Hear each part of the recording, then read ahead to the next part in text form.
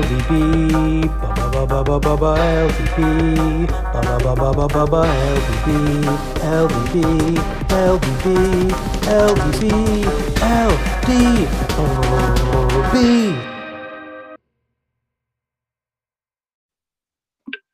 Good evening, LDB. It is time for the LDB podcast once again. We've taken a hiatus. I apologize for that. This is Chris Schutzer, your podcast co-host, along with Mr. Matthew Starr. Matt, how you doing? Co-host and also co-commissioner, all that jazz. I'm doing great. It's good to be back after a little break here. Nice and fresh, rested. Yeah.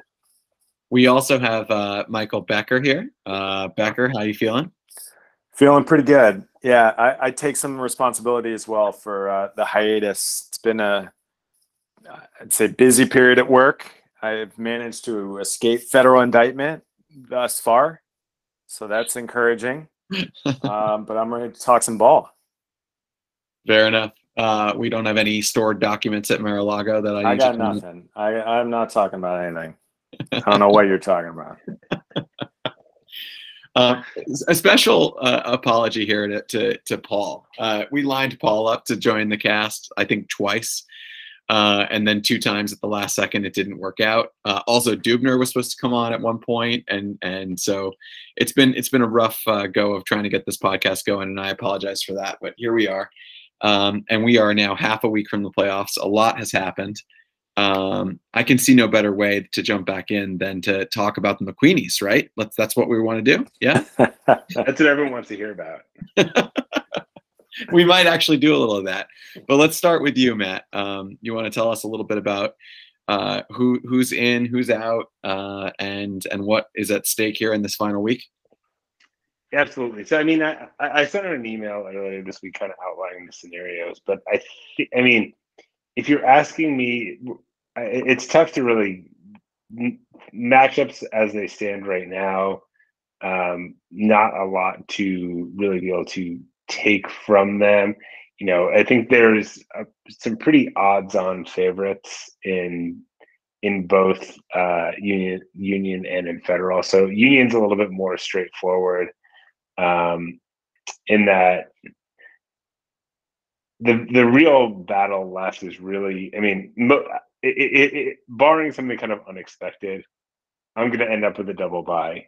Dubner is going to end up with a single bye, and Becker and Hughes are going to get the wild card. That seems to be by far the most likely scenario. It's not the only scenario that's going to unfold. That could unfold. Ian is not totally out of it, but Ian is a real long shot and needs a lot to happen. Similarly, it's possible Dubner could catch me for the double bye.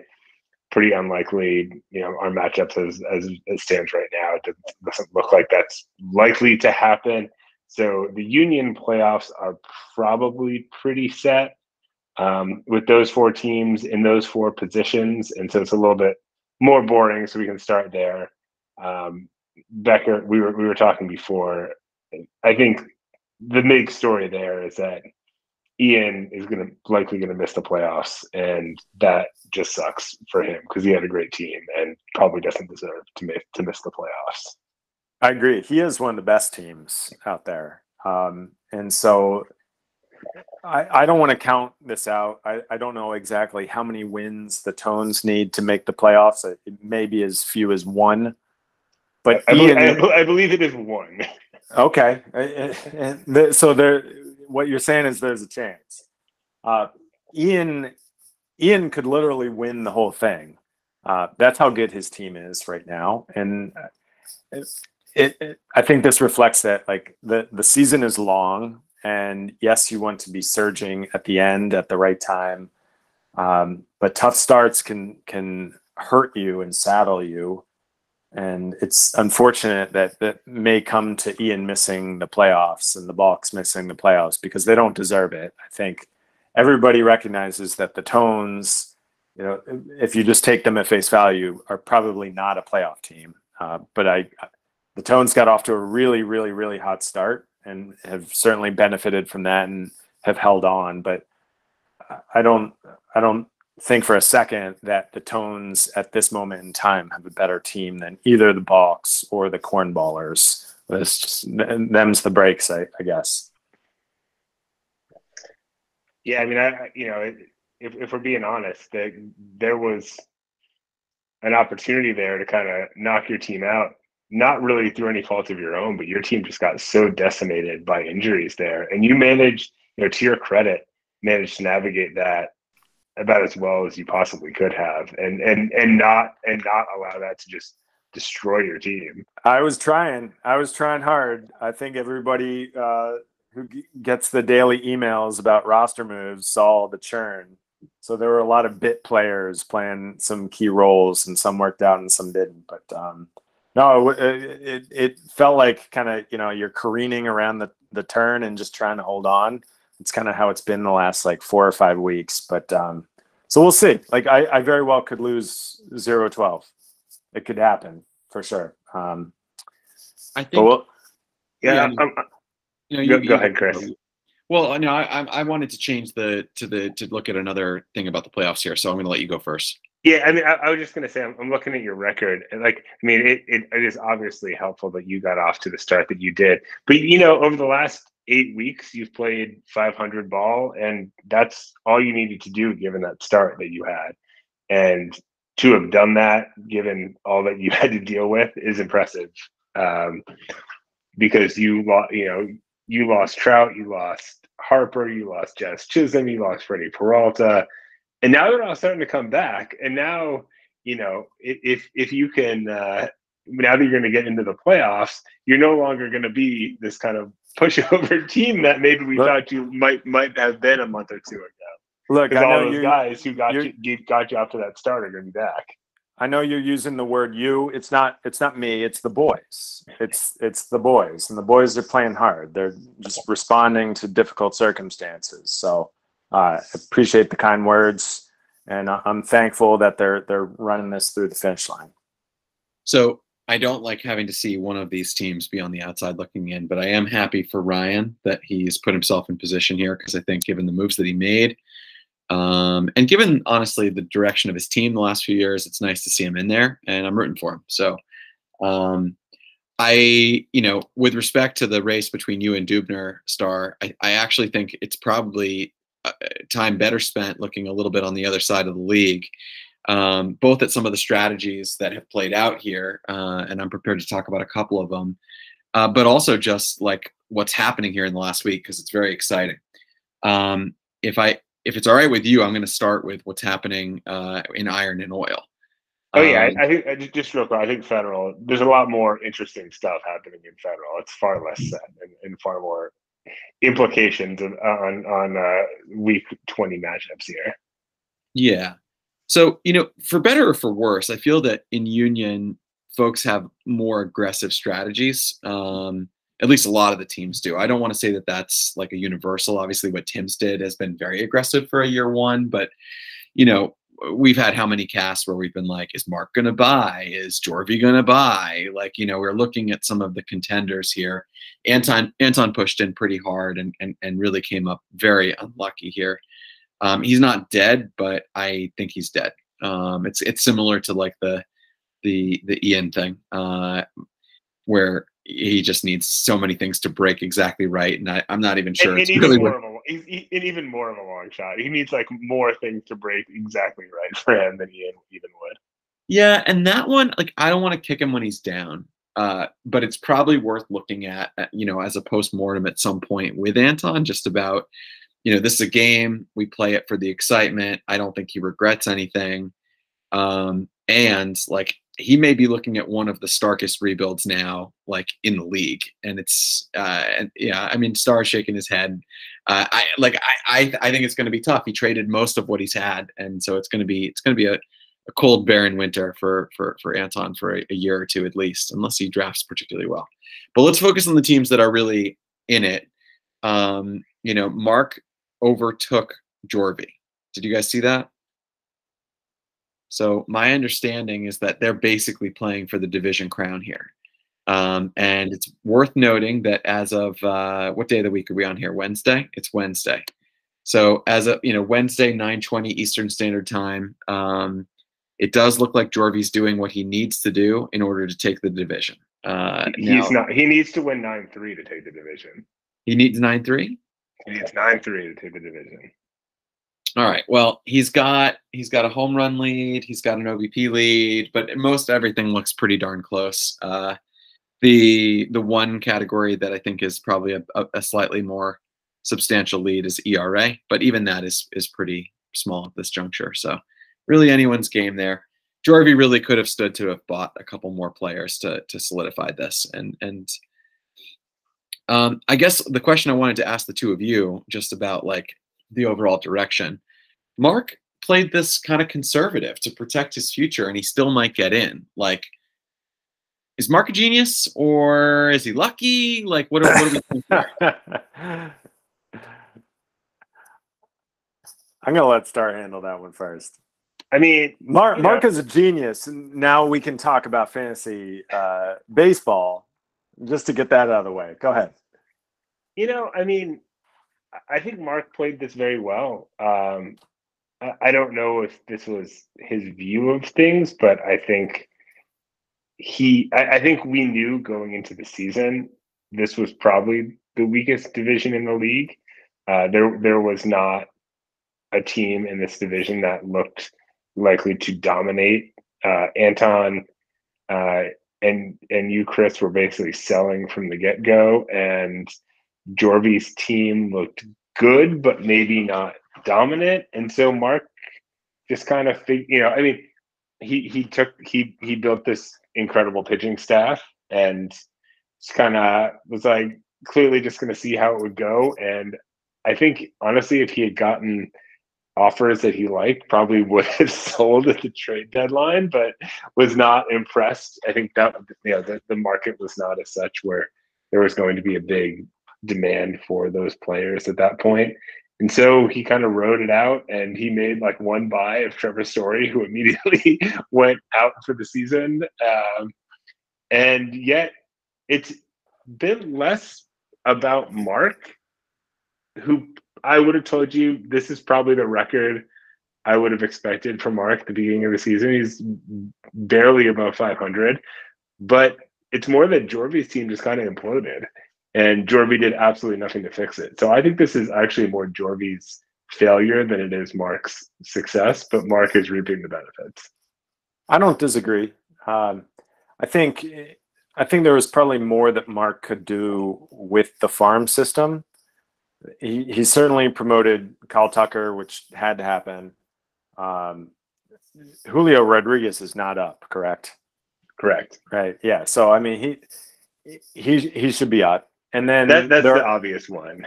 There are a lot of guys that, and we've said this before. The concern is somebody like Gavin Lux dying on the vine, or Christian Pache, right? Somebody who used to be maybe a top 50 prospect that can net you a pitcher like Jacob deGrom for 5 weeks, right? That's how those deals are made. You get a top 50 prospect, and in return, you get a starting pitcher for about 6 weeks. You get Lance Lynn, you get somebody else like that. I think there are some missed opportunities there, but he hasn't needed them. So it's easy for me to say, oh yeah, you should have traded Christian Pache for somebody who could help you. But like, who is that somebody? And do you actually need the help? Because I think he drafted just absolutely fabulously. He made some really good draft picks. He made some good free agent pickups, not a lot, but some. And the pitching staff is phenomenal. I remember playing them a couple of weeks ago. I was like, all right, Garrett Cole, got to worry about him. I was like, oh shit, Aaron Nola, he's got Aaron Nola too. And then Logan Webb pitched against my boys. And it's like, well, for fuck's sake.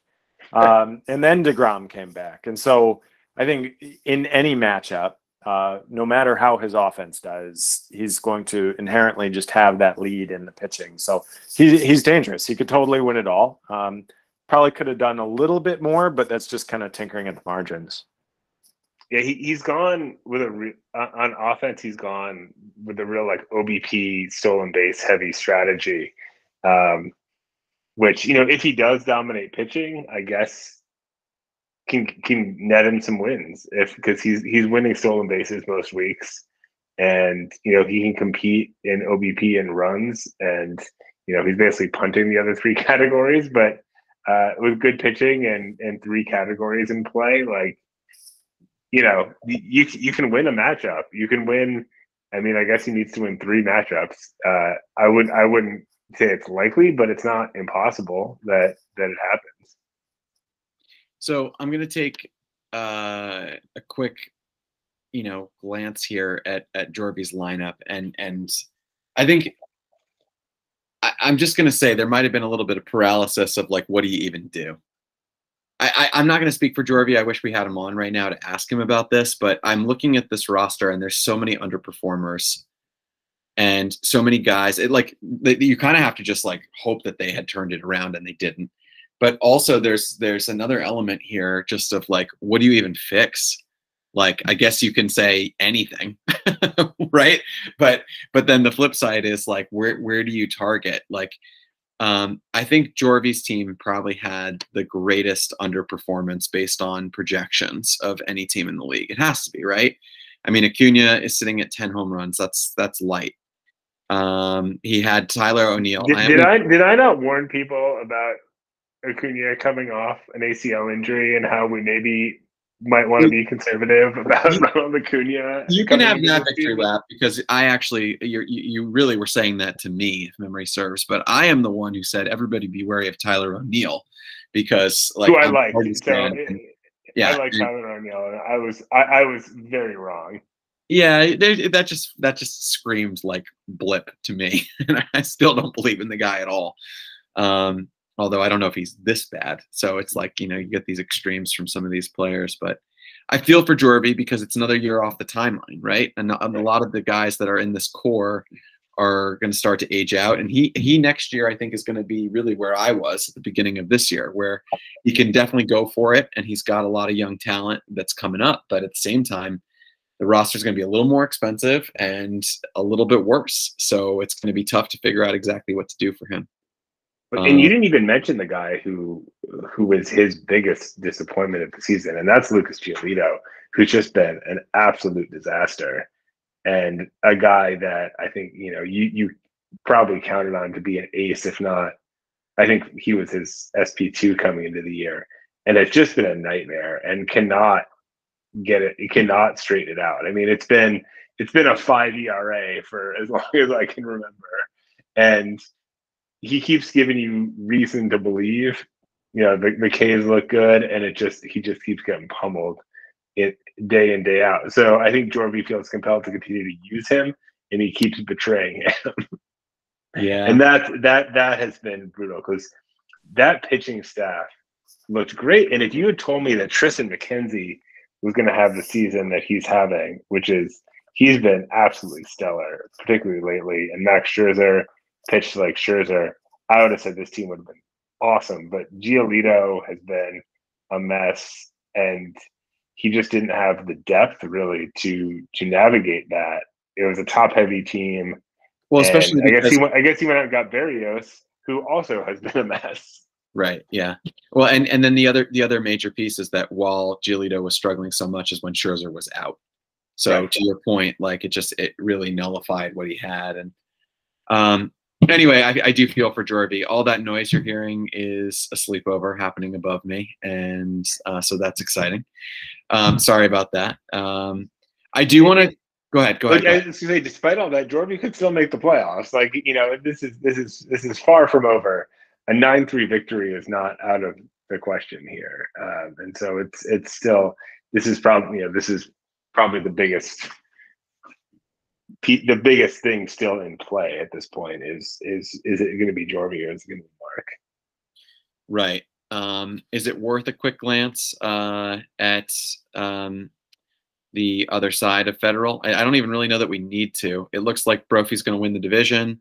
It looks like the other two are going to be our wildcard teams, and so they'll have a tougher path to get there, but still stellar teams.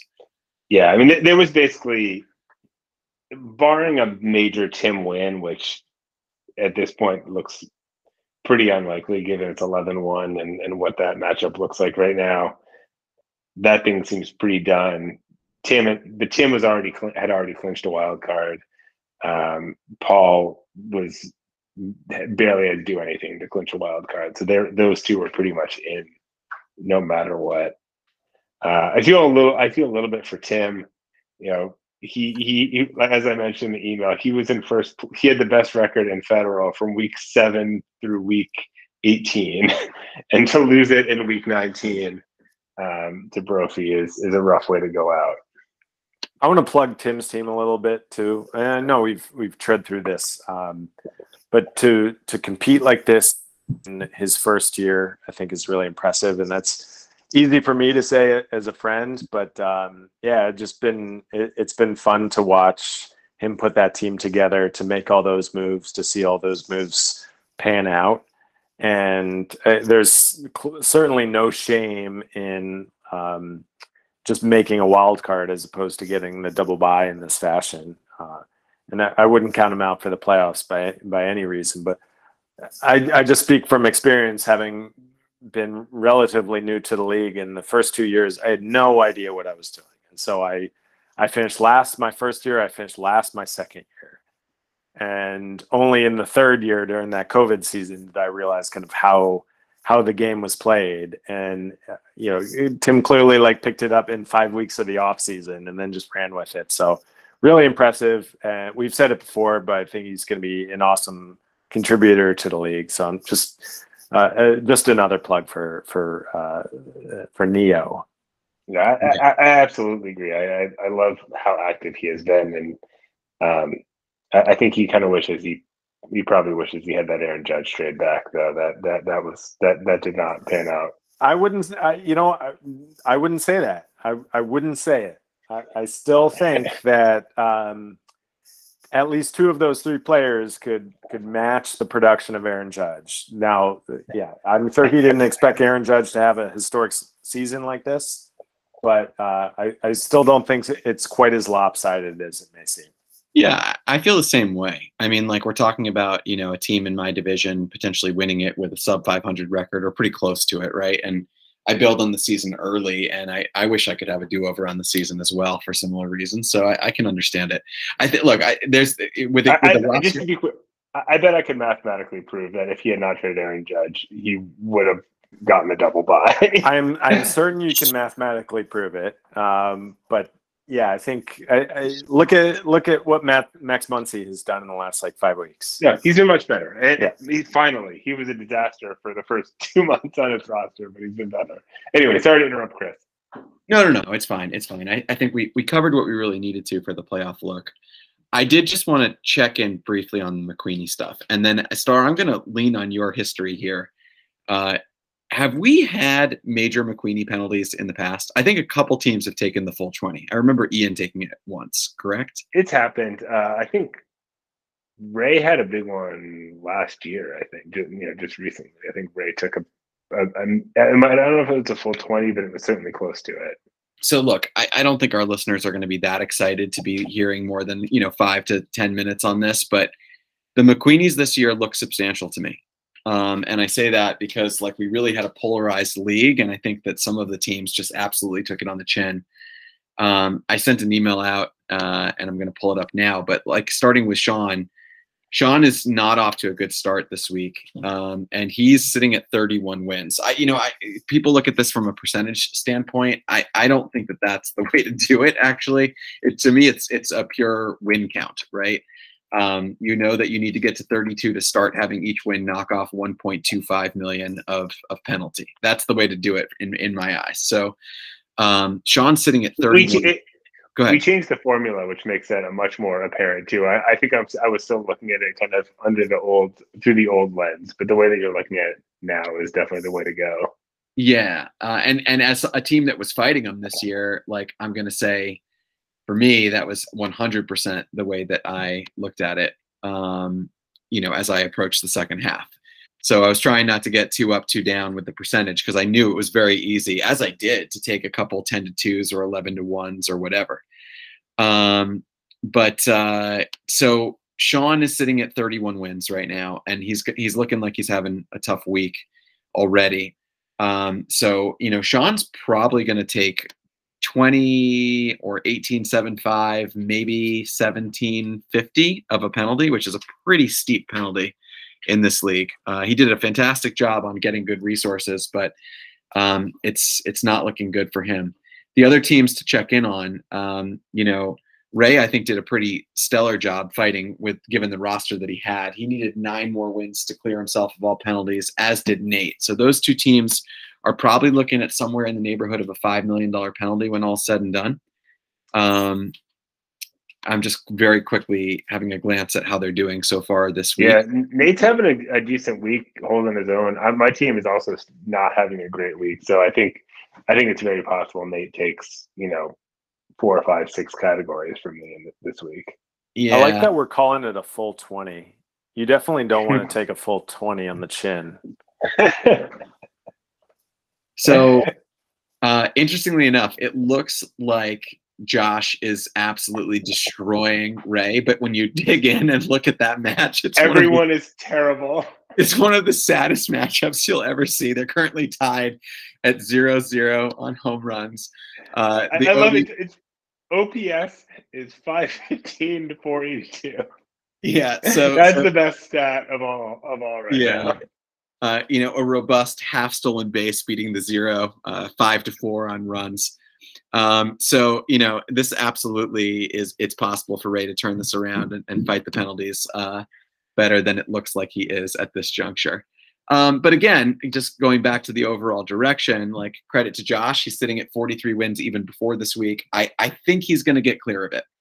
Like, even an average week, and he's going to get clear of it. And I, of course, am fighting against a very motivated Anton who's looking to 12-0 me, but I don't think I'm going to let it happen. And so I'm hopeful that I'll be clear of all penalties, but it's possible I'll take a $2.5 or $1.25 million penalty if things go badly for me. So yeah, it's looking like we're probably going to get 3. It's probably only going to end up being 3 teams with penalties. It probably is just going to be Nate and Ray and Sean, but Sean may take the full 20 as we're saying, or close to it. I mean, that is such a debilitating hit. I feel 20 million is it is full 20 is tough. Yeah, you do not want to take a full 20. That's a tenth of your budget, and you don't want to take a full 20. I'm sorry, Sean. We're not really laughing at you. But Sean does now have an incredible farm system and like 9,000 draft picks, so he's like the new Mark. Yeah, but to be fair to Sean, he's also he has passed me for the 101, and I think if he was here, he'd want us to be talking about how it seems very likely that Gunner's going to be on his team next year. So, so that he did solidify, I think, what he cares about most. But Sean, to his credit, is not somebody who sells preseason quickly. Like, this is the only year I've ever seen him do it. I'll be very curious, given the penalty, to see if he really believes that he can turn the roster around next year, or whether he decides to take one more year to rebuild before pushing it back in, especially given how good his division is. So thoughts on the McQueenie teams, boys, or did I do enough? I think we mainly covered it. Like I said, I think it's likely we'll end up with probably 3, maybe 4 teams. If it's a 4th team, they're looking at probably a very minimal, $1 million fine or something for it. But on Sean's team, and this is actually interesting. Chris, you and I had talked a lot about, are the Orioles going to call up Gunnar Henderson? Could he lose his rookie eligibility before the end of the season? I read something today, which I had forgotten about, in the new CBA agreement, where there are actually now incentives. There are new incentives, draft pick incentives for teams. If you call up a player at the beginning of, if you have a player on your roster on opening day next year who is rookie eligible and they win rookie of the year, you can get a draft pick bonus for that. So there's incentive actually now to not blow these guys' rookie eligibilities if you think they have a shot at rookie of the year next year. We have now new weird incentives not to promote players.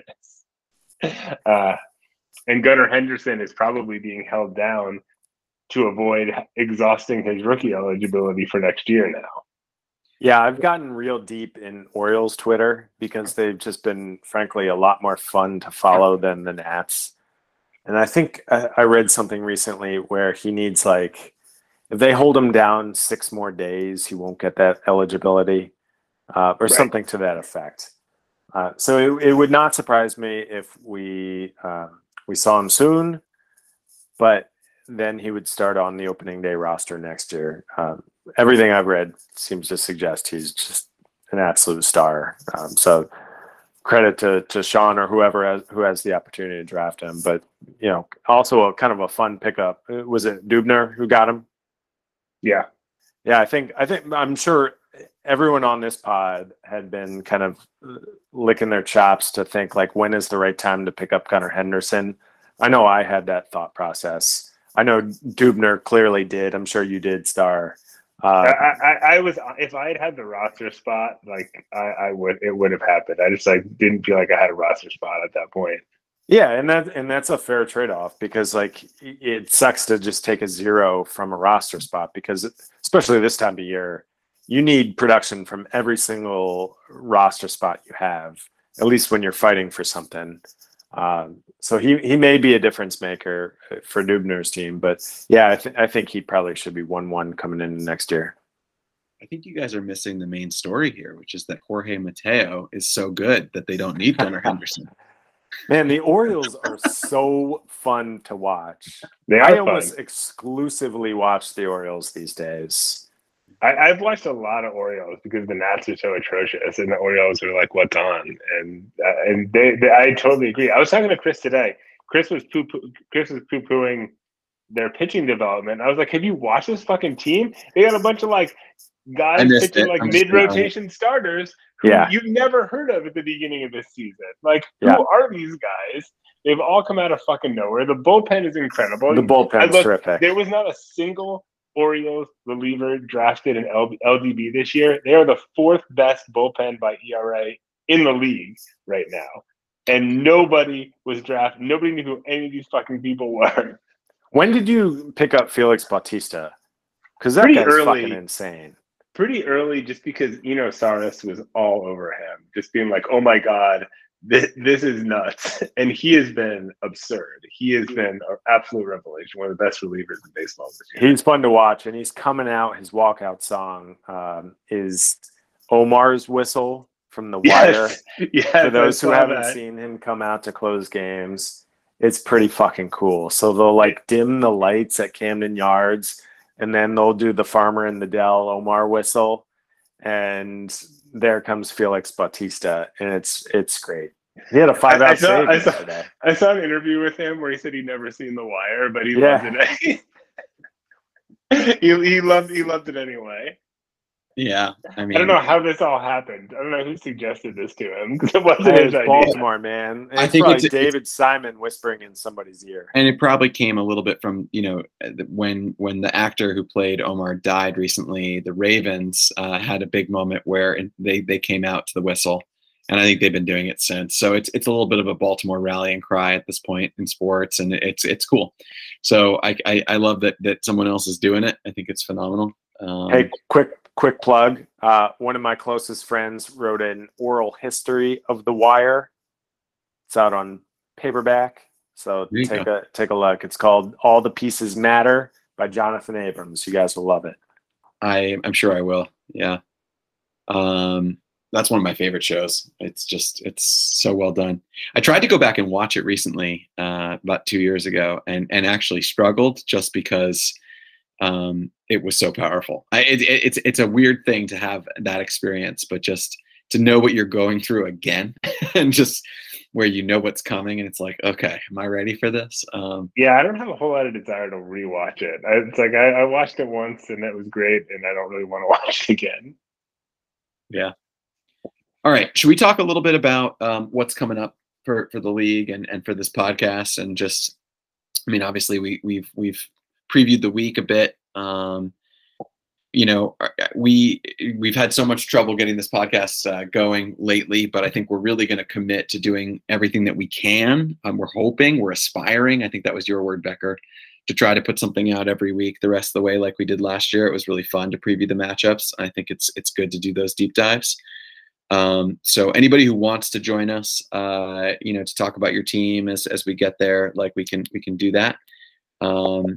And we probably know what next week's matchups are. It looks like the wild card matchups are largely set, and that it's going to be Paul and Tim and Federal. Please don't jinx it. Please don't. Hughes and Becker and the other one. Well, I think hoping you wouldn't say that. You're looking at the wrong side of the bracket. I mean, the very exciting matchup of Chris versus Sean in the, elimination matchup for the 117, right? I mean, Sean and I have been looking forward to this for weeks. we got to make sure Sean's back next week to really delve into that one. Yeah, we do. We absolutely do. Especially because he and I have been having a running text for the better part of 2 months about the 101 and who's going to get it. So he wins that one. Good job, Sean. But as I said, I think it was more important to avoid the money penalty, and I think he may not agree with me on that. So, all right. What else do you guys want to talk about? Albert Pujols is scorching last month and a half. I am flabbergasted. I am very confused. I didn't realize it was happening. I was totally off my radar until 3 days ago that he was doing this, and I'm very confused. But it's great. It's great to see. Nice to see Pujols doing something again. Kudos to him and the Cardinals for whatever that tweak they made with him that's allowing him to do this. Becker, can I ask you a specific, because this is you covering baseball previously, please. Yes. I want your honest take. What are the chances that guys are grooving him pitches right now? No, I don't think that's happening. So Madison Bumgarner in a game where he gave up 2. You think Madison Bumgarner is grooving pitches for what purpose? That's the question. I'm not saying I think that he is, but I'm saying that's a veteran, game respecting game. You don't think he's I'm going to throw my fastball, see if he can hit it. You don't think Madison Bumgarner is the last person I think in the world. No, so Madison Bumgarner may have thrown Albert Pujols a fastball because he thought that Pujols couldn't hit it, but Pujols mashes lefties clearly still. So no, I think in a showcase in an all-star game. Yeah, Cal Ripken got grooved a fastball in 2001. At the end of the regular season, when there are still games at stake, I don't think that happens. I think Barry Bonds probably got grooved one by the Nationals pitcher that Mo Poo gave up his 740th or whatever it was. But no, I don't think guys are going easy on Albert. I just think they put him in the position to succeed. He's just hitting the shit out of the ball right now. My biggest takeaway, having watched Pujols' entire career, is what a monster Hank Aaron was, right? Because I actually think if you go back and you look at what Pujols did year by year, he had an Aaron-esque career. He started at 21 years old. He was in the league a very long time. There was 21 years old. Okay, well, but then if you're going to do that, then he's 46 now, not 42, right? So, that wouldn't surprise me at all. Okay, but then what he's doing right now, he's doing at age 46, which is pretty impressive in a different way. So but yeah, if we are to believe what we are to believe, he came up when he was 21, and this career is 22 years long. It's incredibly impressive that there hasn't been a huge, gap year where he just put up a 0. There definitely was dwindling performance, but here's the thing. Hank Aaron is still almost 75 home runs in front of Pujols. That's absurd. That's absurd. I'm looking at Aaron's numbers right now. I mean, Aaron basically didn't slow down until he was 38 years old. He just kept on hitting for year after year after year. Basically the same stats every year until he turned 38, which is incredible. And Chris, I think your Cardinals bias might be showing a little bit because Albert Pujols was dreadful for the last 6 years, and only in the Angels were going to DFA him They did DFA him. They did, yeah. I remember a podcast last year when Starr said that guy should not be playing at all. I really do think like he can hit lefties. They are batting him against lefties exclusively. He's on a heater. Does he keep this up next year? I don't think so. Does he get drafted in LDB next year? I don't think so. Well, like he's Matt Carpenter right now. Yeah. No. Look, I know that he sucked for the better part of 5 seasons here. I'm talking purely from a home run number standpoint, right?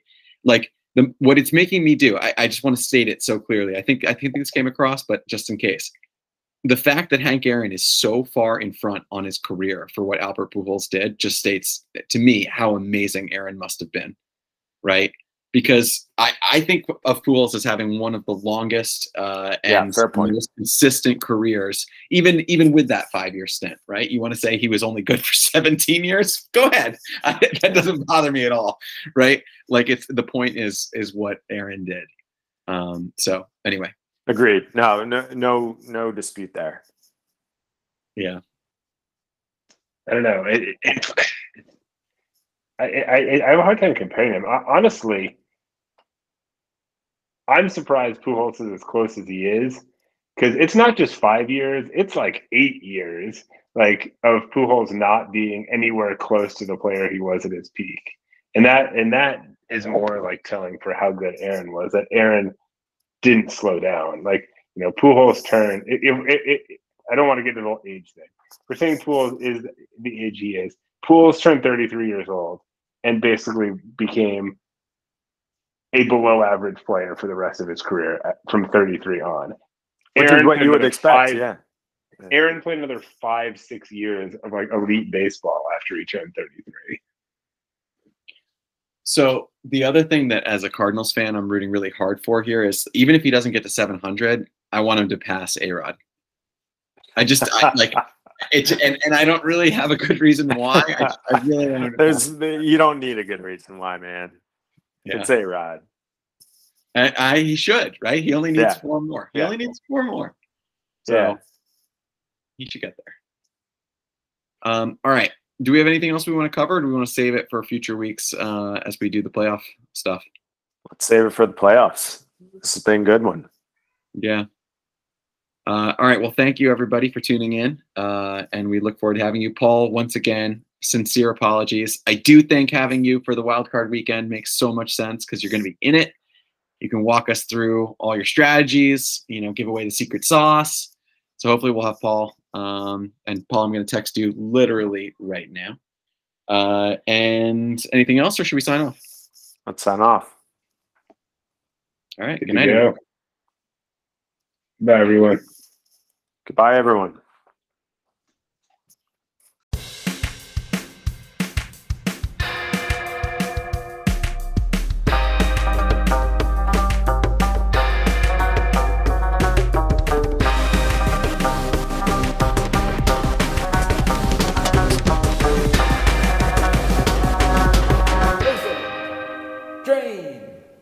Baseball.